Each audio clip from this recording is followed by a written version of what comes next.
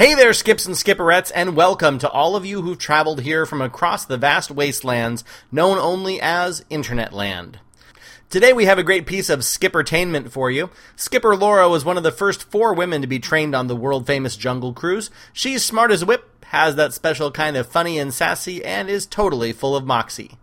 But I think that's a good thing. Let me bring up my Wikipedia for useless 1920s phrases. And yes, that is apparently a good thing.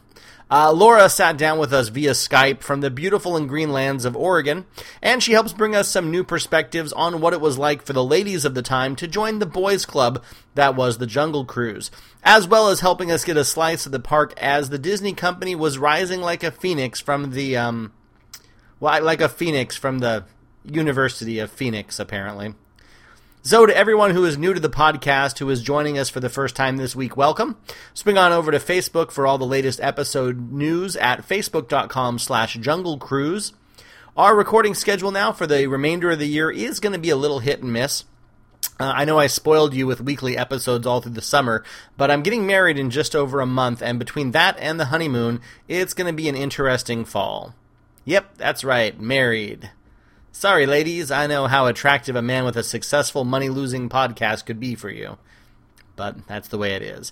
Other than that, thanks everyone for listening and for passing us around. You guys are great. Here we go, everyone. Season 3, Episode 3, a little episode that I call Boobs, an Insult to Injury. Yeah, you'll find out why. Just listen.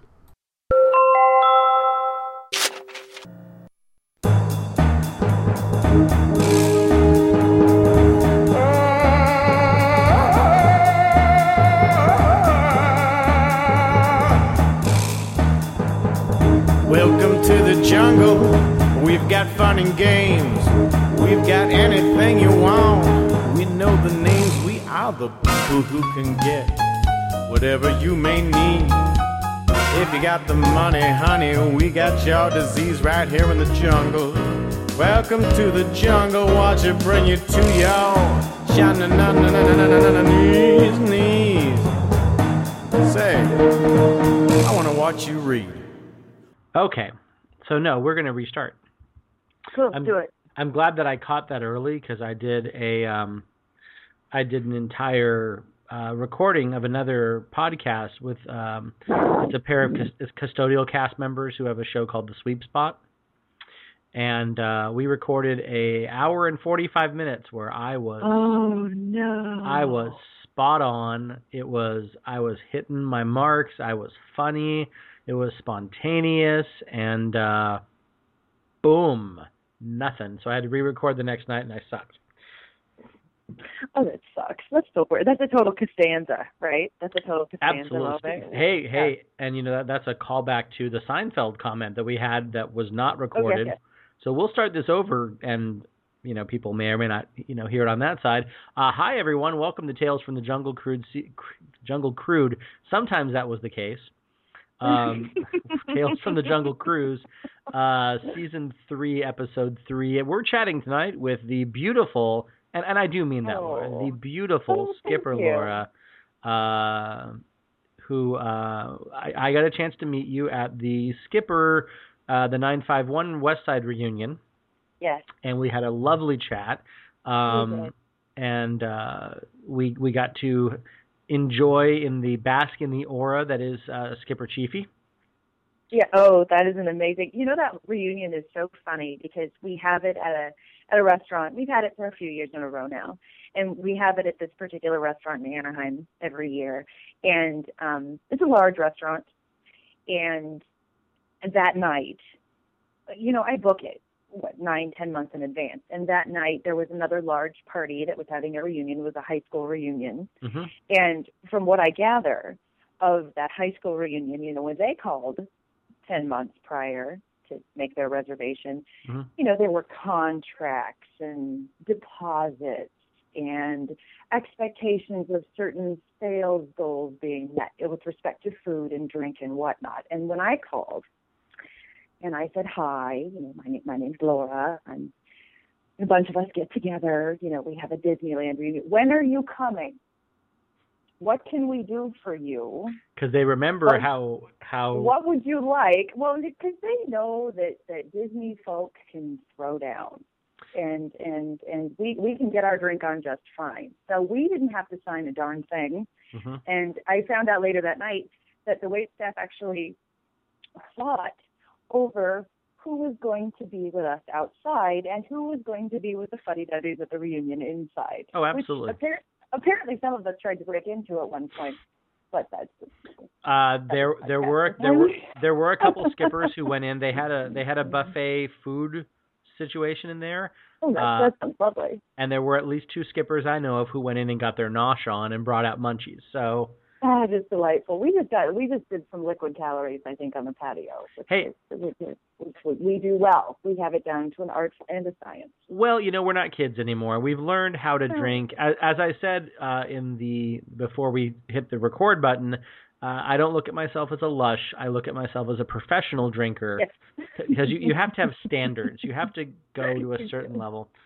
We do. I don't know if you've had a chance. I know you've just recently come to the podcast silliness we do.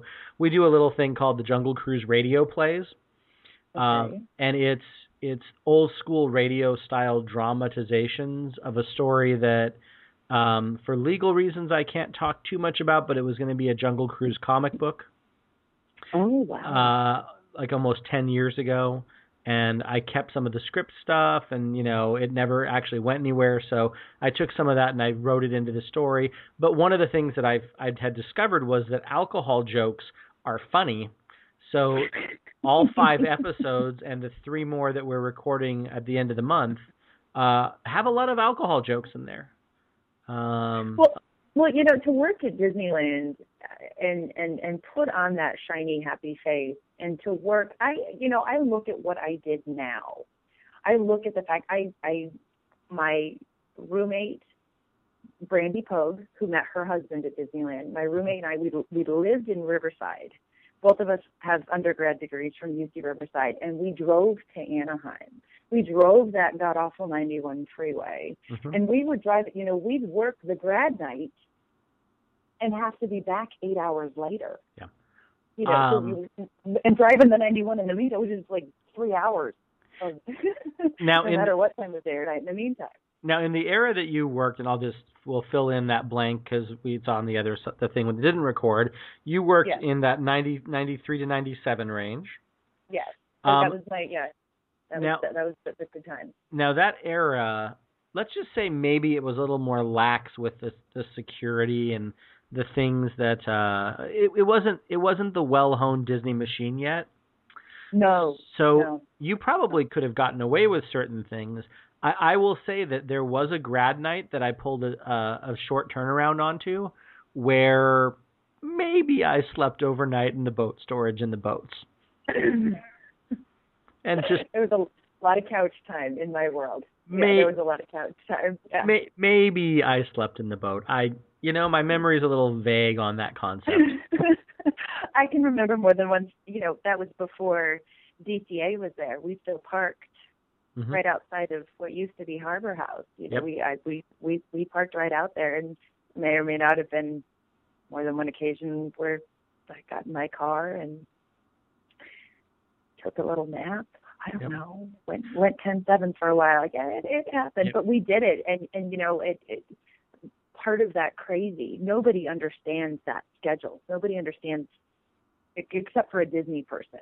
Yeah. Nobody understands that schedule. Nobody understands why you would work until midnight on Splash and then get up at 5 o'clock in the morning and go do canoe races. Yep. Nobody gets that but a Disney person.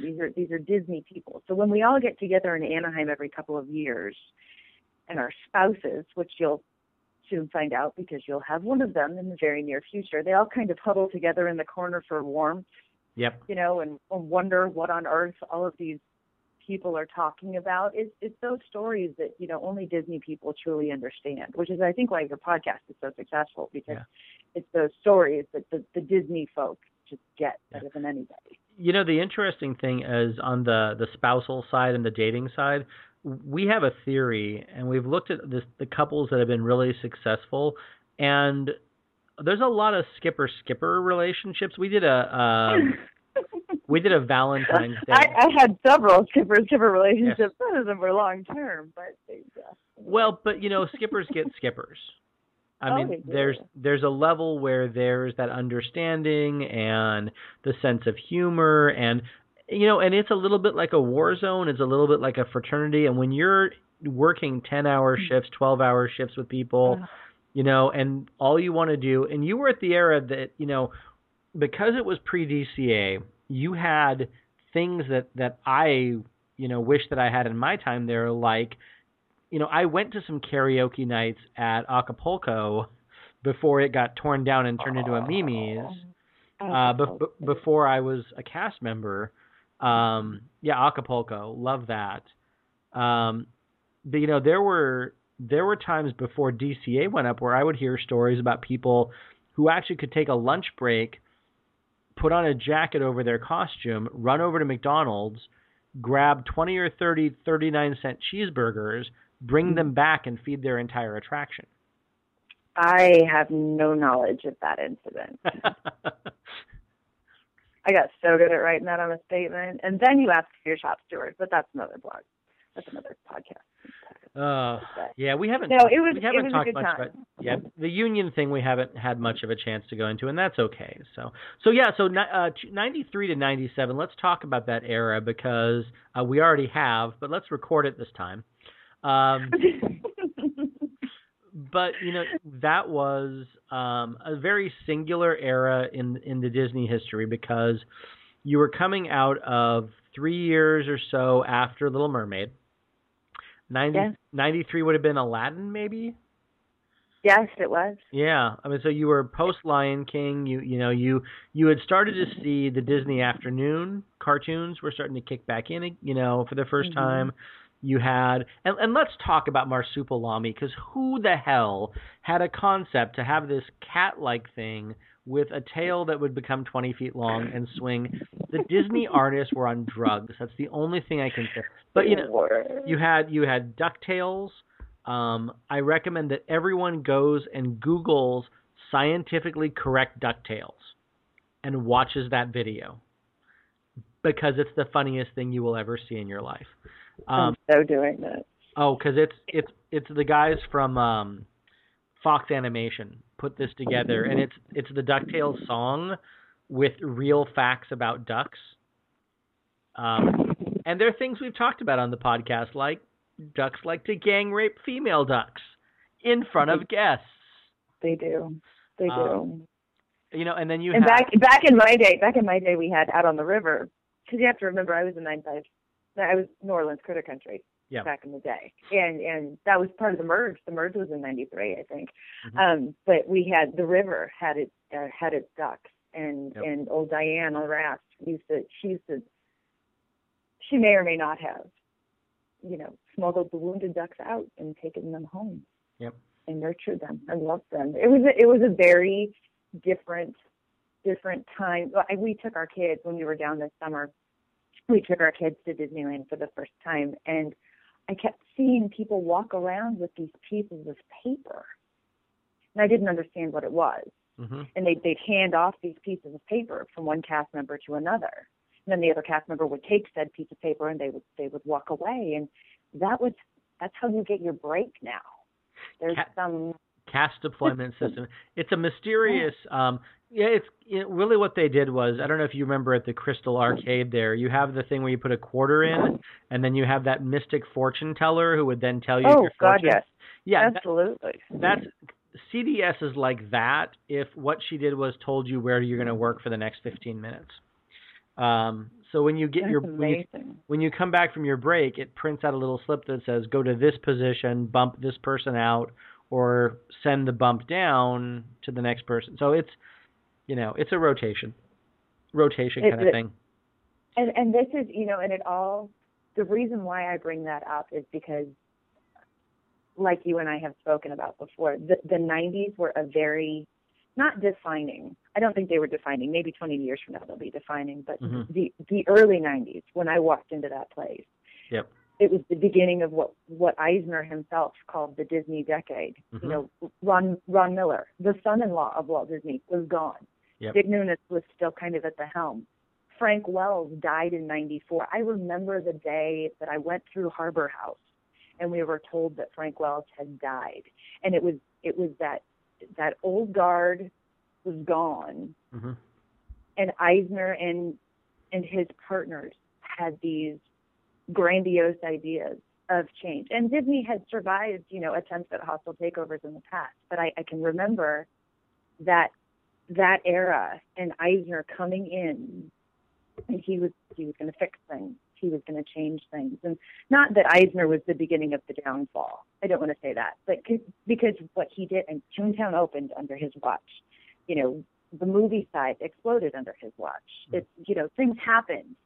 The Jungle Cruise Boathouse got fixed up. Well, and that was the last, you look at 95, because you had the opening of Indiana Jones. Mm-hmm. You had not only the boathouse, but you had, the changes in the river. You had Toontown, but you also had the birth of Disney as a global media empire for the first mm-hmm. time, and that changed a number of things. I think that it created the wave that brought people into the park that eventually would give rise to annual pass holders, owning the park for a little while. You had all of this momentum that happened, and then there was a peak in about 92, 93, where Disneyland was great, and it was a lot of fun to work at, and it was a lot of fun for the mm-hmm. guests. And then you get into this area where it almost gets too big, and California Adventure actually starts getting some momentum, and it becomes a resort, and you go from having an off season to not having an off season. You go from skippers being able to ham it up a little bit and have a good time to an adherence to the script where they would damn near staple the page to your forehead. Oh my gosh. To remind you, and that there was a balance that was lost, and that tipping point for me was around 03, 04. Because I went back in like 05 to 07, somewhere in that ballpark, and it really was another change. It was just a very different animal by the time I went back for my third tour of duty. Mm-hmm. But yeah, I mean, I think that that era that you were in, one of the biggest things was that was right in the era of narrations. Right, and I remember narrations very well. I also remember, though, like I've told you, I remember people who wouldn't work with people because of the strike. Right. I mean, we're talking a strike in September of '84, and here we are in May of '93 when I'm hiring in, squeaky clean, fresh face, ready to go. My mother worked at Disney. Mm-hmm. When she was in college, she was on the other side. She was actually in Circle Vision when Pac Bell was the lessee. And this was my dream job as a kid. And here I've got my dream job. I'm working at the plant. And I've got people who won't talk to each other on Mansion. Yeah. First right I ever learned. And they won't talk to each other because of the strike. By the way, humorous part about recording this via Skype, my brain had to stop and process that you said Circle Vision and not Stripper Vision. Oh, I know. Because Stripper Vision was a totally different attraction. And should probably be somewhere down Harbor Boulevard. It was actually Fritz's. I think Fritz's down on Harbor on the other side of the 5. So when you came in, so you learned Mansion. Mm-hmm. What other attractions did you know pre the 95 thing? Because I want to talk in depth about that, but that's kind of a different discussion. But what else did you know when you came in your pre-Jungle days? It was everything on the west side that I could have learned prior to the merge, because back in the day, and I'm sure you've spoken about this in 3 seasons, but back in the day, yep. There was Adventure Frontierland in New Orleans Critter Country, and in '93 they merged into one, mm-hmm. and so I had learned everything I could on my side. And when this merge happened, most of us, most of the gals, I don't know if they'll admit it, but back in the day, it was we now have access to a whole new dating pool of boys. A whole new world. Totally. Here comes the fraternity, because with very few exceptions, there was Annie on Thunder and Sue Barnaby and Aaron, was Aaron Brand back then. But Aaron, there weren't too many gals in Adventure Frontierland, and here comes this merge, and look at all these boys. Mm-hmm. And that was just, it was interesting to be part of that and see that merge and see, we were really, by 95, when Sue and Joy were the first two girls trained on Jungle as skippers, we were breaking up a fraternity. And there were a lot of people who didn't want to work with us. There were a lot of supervisors who didn't want to work with us. It was the integrity of the story. It was the integrity of tradition. It was, what are these chicks doing here? Chicks wouldn't take you around the jungle. Yeah. Well, because before we jump into that, because that's actually one of the main topics I want to talk about, let's talk about a slightly more important. If you had your choice of a male eye candy, is it Canoes or is it Pirates? Which one do you think is the better way to go? Oh, it's Canoes. It's Canoes. The leather pants. Canoe. Oh, it's the fringe. Anybody looks good in fringe, honey. But it's the fact that you can take maybe not the cutest boy and put him in one of those canoe costumes, and it's a magical transformation. And working Canoes, I almost wish I could go back and work Canoes as a weight loss program, because Canoes keeps you in shape. I know. There was a taco truck that used to come during the summer, and it would park behind Bear Show and Country Bear Jamboree, and it would park back there, and around about 3-4 o'clock, and you just, the whole day of being out in the sun and paddling, and I'm pretty sure that taco truck made money for the other 9 months of the year in those 3 months of hungry canoe bodies coming for anything that they could throw at them. Yeah, no, it was a good time, and that was actually an original concern of the park when they started doing gender changes on rides. Are the chicks going to be able to handle this? The canoes, and and you did have some women with some larger biceps. That was you weren't looking at the biceps, but God bless you for saying so. And as a matter of fact, I don't know if they call them A-leads now. Do they call them A-leads? Are we talking about a body part, or are we talking about? No, we're not. In this day and age, in 2013, the A-lead is a gal. Yeah, I've looked at many A-leads. If that's what we're talking about. We didn't talk today. No, actually, yes, it is A-lead. Yes, the A-lead now on Canoes is a gal, Jessica, who worked at the park when we may or may not have some naughty pictures one night on Pirates together. You never know. Well, and that was before we flip to talking about the whole gender swap, which, apparently is paid for now by Disney health insurance. But, we talked about guys. Did you feel sexier in a Pirates costume or a mansion costume? Because, they got rid of the bustiers at Pirates in like 2003-ish. What do they wear now? I didn't notice. We didn't go. My kids are young and they were scared of everything. So Pirates wasn't an option. No, the vest no longer goes under the breast; it goes over the top of them. So you lose the instant advantage that every woman had over men. Because even ladies that were maybe not at the top of their game in the appearance department, when you stick them in a Pirates costume, it did things that were magical, things that would levitate in places you wouldn't have levitation before. And it was a good costume and too sexy for Disney, apparently. So I agree. The mansion dress, though, was I think I filled out the mansion dress a little bit better. It was a different mansion dress than the one they have now. Yep. It was a green polyester blend, and we used to Joy, who was girl 2 on Jungle. Joy and Brandy Stampy, who is now Brandy Pooley, also met her husband at Disney.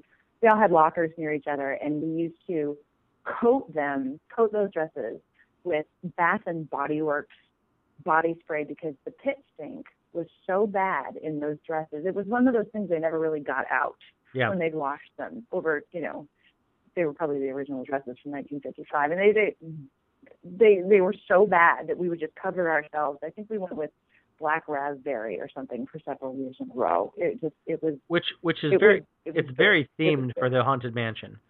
Yeah, Yeah. absolutely. But yeah, no, I was more of a mansion dress kind of girl. So much so that on my last day in the park, in my mansion dress, I may or may not have commandeered a raft, and may or may not have driven it around the river in said mansion dress. Hey. May or may. I have no knowledge of this. Yeah, I've forgotten so many things that may or may not have happened to me. So may or may not have happened, but yeah, no, I was a mansion dress kind of girl, as all 578 of my ex-boyfriends can probably attest. yeah, how's that Facebook going though? Are you able to recapture some of that magic with the official Skipper Laura Facebook page? Are you getting a lot of the ex-boyfriends are staying in touch that way? They do. You know, it's kind of funny. Like I told you, it's like walking into a Cookie Googleman festival when Laura walks into a Disney reunion. But, you know, most of us are older now, and we all look back at that time so fondly, because it really was an amazing time for all of us. We're all young and dumb, you know, and good looking, and thought we were making tons of money on a Teamsters pay scale, and we had a good time. Yeah, and amazing time. And by scale back then, you probably were making quite a bit more money. So it's going to be interesting.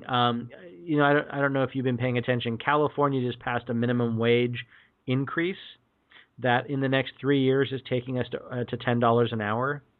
Oh, and it'll be interesting to see, because you know the park prices are ridiculous. It's $127 for a park hopper for single day now. Yes, it's freaking insane. So, you know, when they have to go through and bump some of the pay scales for cast members, that's going to be really interesting. Because I want to say that when I started in the early 90s, it was 30-something bucks a day. There was only one park back then, obviously, but it was 30-something bucks a day. Yeah, which, you know, not bad at that point. Or $60. It was more than a lift ticket. Because when you were in the college program, they told you that it was worth the price, because if you divided it by 8, which was the average number of hours somebody stayed in the park, it was still cheaper than going to a movie. Mm-hmm. That was the logic back in the day. It was still cheaper than going to a movie because you paid, you know, $8-9 to go to a movie. Yeah, so when you divide it by the hours, you know, when you think by about the hours of time you spend there, amount of money per hour. Right, that was how the college program wanted to frame it, which was an amazing experience. That's how I hired in. I hired in with the college program and just never left. 4 years later. So yeah, no, but it was an incredible time. But at the same time, I think looking back on it, like I said, breaking up that fraternity, things that changed. I don't want to say it was the beginning of the downfall, but when I went back to the park this summer, and it was only the second time I had been back since I quit. I went back in 98 as they were breaking ground on DCA, and we took my niece in for her 5th birthday, and then I went back with my kids for the first time this summer. It was a very different place, and I'm not sure I'm saying different in a good way. Well, it seems different. I think that okay. First of all, I want to throw this in. You may have been in the college program. I was in the dropped out of college program, and when I was 30, that was the only that's actually not true. It's a different animal even when I was there from 2001 to 2008. In the last 5 years, the changes in the park have been substantial. I think had you gone back in 03, 05, around the 50th anniversary, you probably would have recognized the park to some extent. And I think California Adventure did have some changes. You know, the park that is now 12 years old, I don't know how that happened. God, that's crazy. Well, I mean, let's talk that Nightmare Before Christmas just had its 20th anniversary. So, welcome. Did it really? Oh my gosh. Yeah, and every goth kid is milking that. I think that movie. Know, huh? I was thinking the other day that if Tim Burton had been smart enough to get like a 2% merchandising credit on that thing, he would have made like $20 million just on percentage. I mean, that movie. Someone told me that movie, including the merchandising, is like it's over $1 billion. It's got to be, because the merchandising is what's killed on that thing. Yeah, it's amazing how. Thank God we haven't gotten any older, because it's amazing how other things have. Well, I've seen you, and you look like you're in a I would have guessed that you were 28. I would have. We should talk more often. We should. We really should.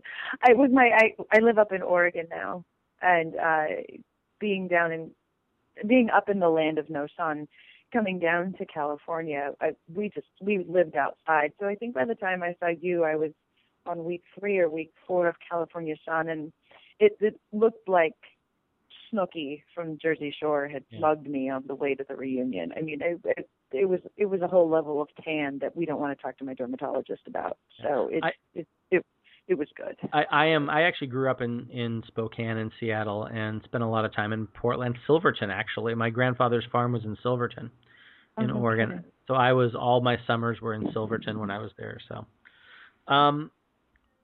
So I guess we've kind of talked around the subject. As many people who are Disney fans over time have talked about, or who know, up until a certain point, a lot of the attractions were gender assigned. So you had Jungle, which was guys only. It was a big guys club. It was a total fraternity. It was beyond a fraternity. Oh, yeah, absolutely. There was one prior attempt at integration, and as best as I can pin it down, it was 1977. And they had 2 ladies who were trained at Jungle, and from what I understand, the experiment lasted weeks.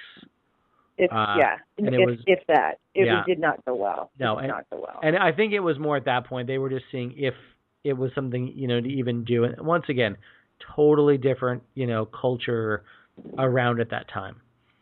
So you had this thing that happened in '95, and I really think that it came down to that they felt.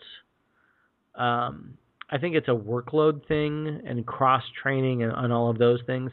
But I think it was the same reason that they took the guns out. I think that they just fell to public opinion.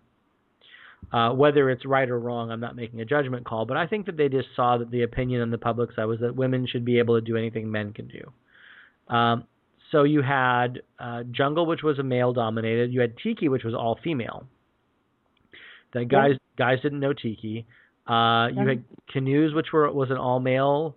All of the ladies from the storybooks, which from what I understand actually were clones. That they were just blonde clones. A couple of my boyfriends. Yeah, they were blonde and pretty. Everything on the river was rafts. Girls were allowed to work rafts, but the Twain and the Columbia belonged to the boys. Yep. And it was a very interesting experiment.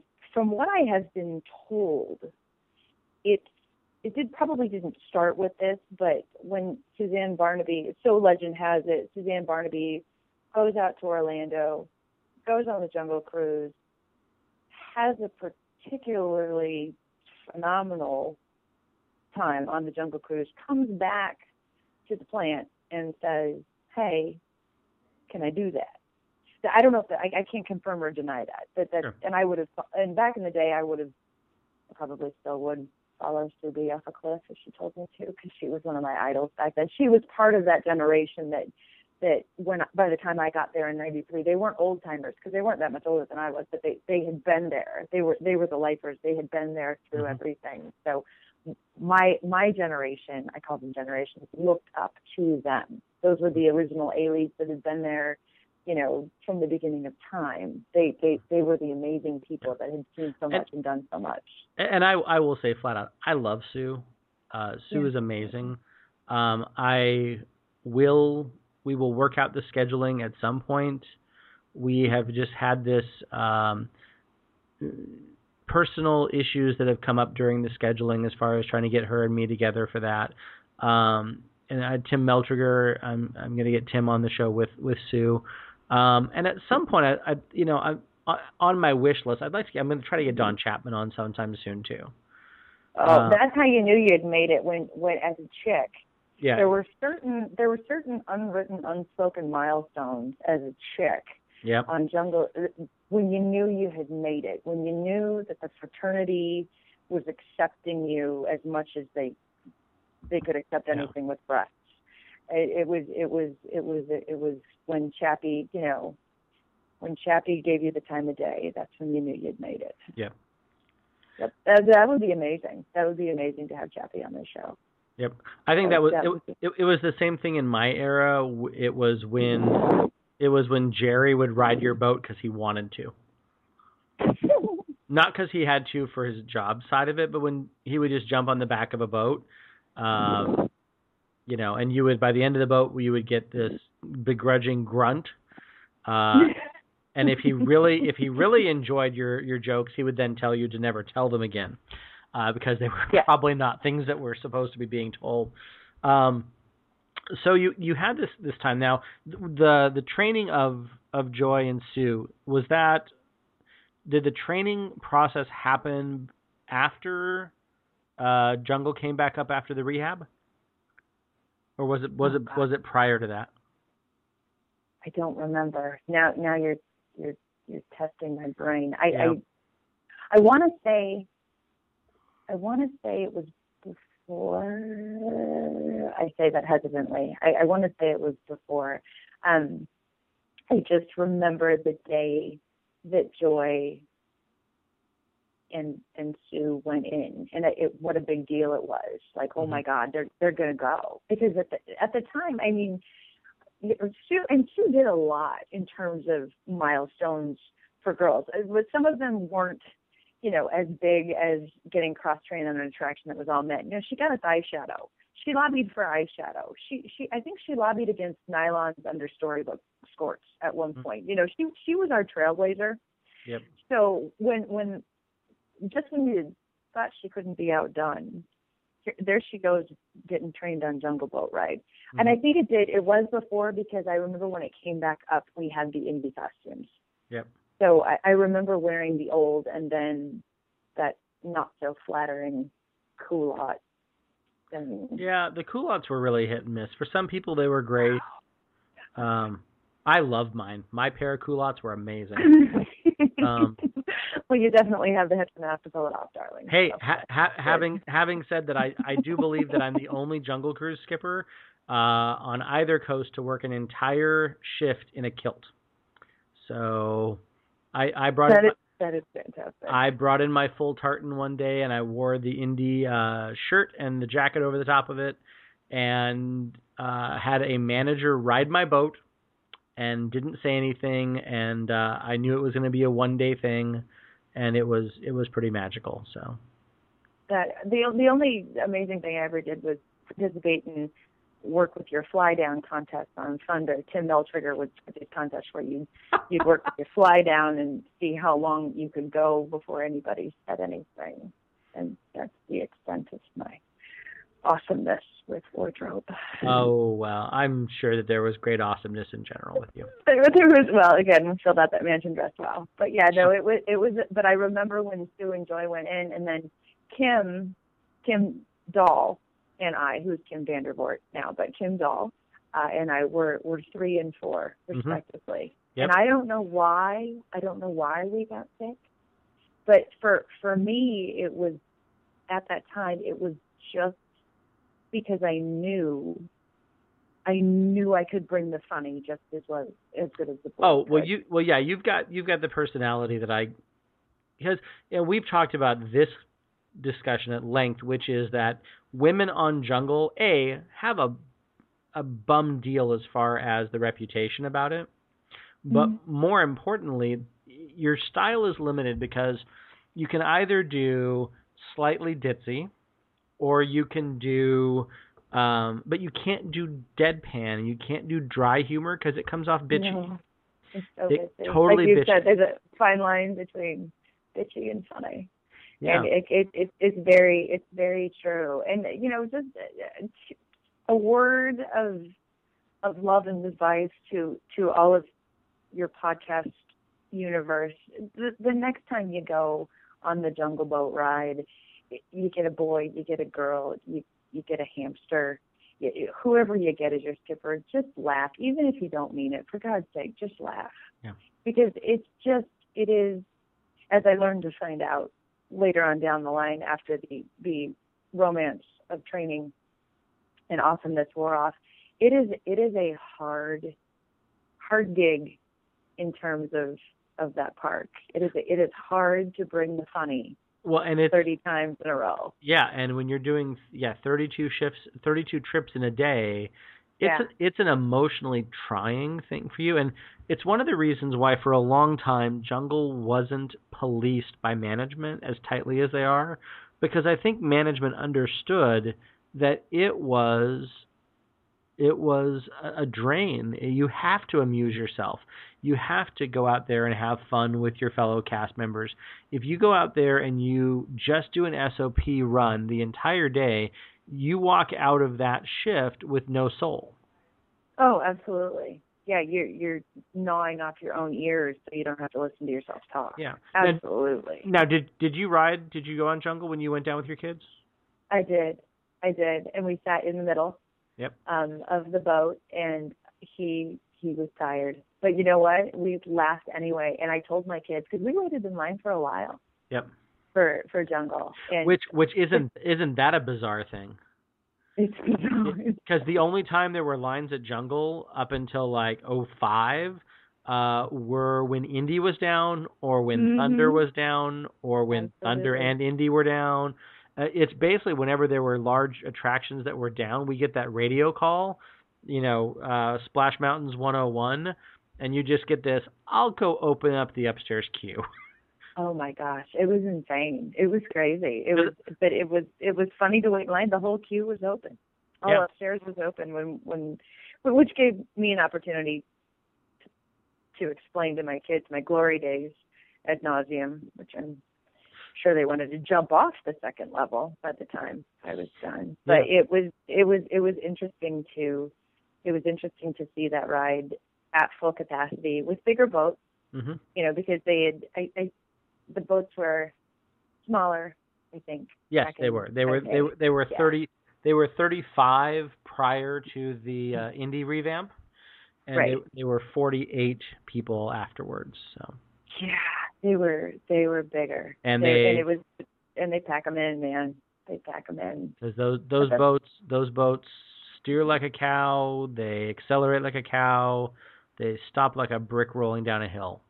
And that was my biggest fear when I got trained. I remember not wanting to six-shot a boat, not wanting to. I didn't care if I had a medical. I didn't care if I had anything else on. I could gun it back to the dock if I had a 4-shot. But if I had a 6-shot, if I had derailed the boat, I felt like I was failing women as a species.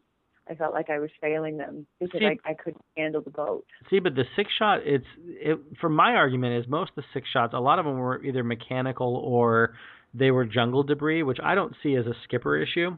Yeah, there are some skips because you're talking about boats before they had the governors put on. Right. So they had a lot more oomph those first years before you. Yeah, because you could really like rev the hell out of them, and you could hit the S curve, and you could derail a boat. Now you can't get them that fast. You can't take a 6. I'm sure you could take a 6-minute trip, but it would be tough to really crank it around the jungle with the speed regulators in place. Really? I used to say that was the only effective governor that we had in California were the ones on the boats. I don't know. Moonbeam's doing all sorts of great things for you guys. Hey, higher minimum wage. Now if he can just reform the pension system and get the prison situation under control, we'll be in a better place. We don't pump our own gas in Oregon. No, we don't have sales tax. So everyone, come up here to the land of no sun. But yeah, no, it was.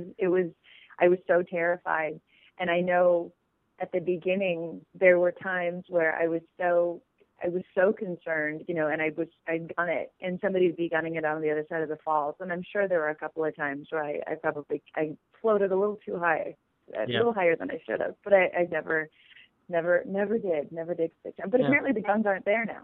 No, the guns. So you don't 6-shot anymore. The guns are there. Are they the real ones? Yeah. With the same set of. Well, it's not real. No, bullets, it is a different ammunition type. I mean, the short answer was in the early 90s, there was a group called PETA, which is the People for the Ethical Treatment of Animatronics, who had an issue with us taking fake guns in a fake jungle, which for a lot of us was a fake job, and shooting the fake guns at the fake animals.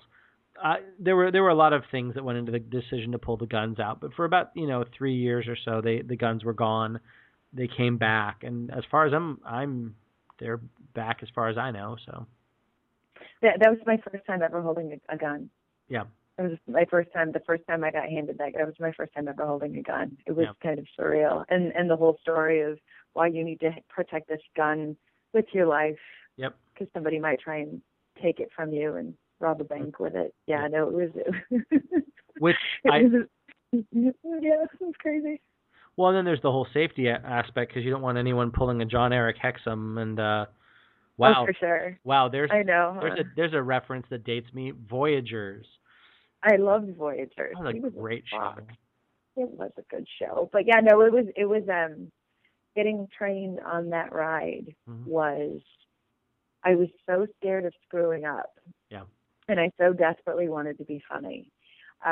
You so desperately wanted to open up the doors to another dating pool.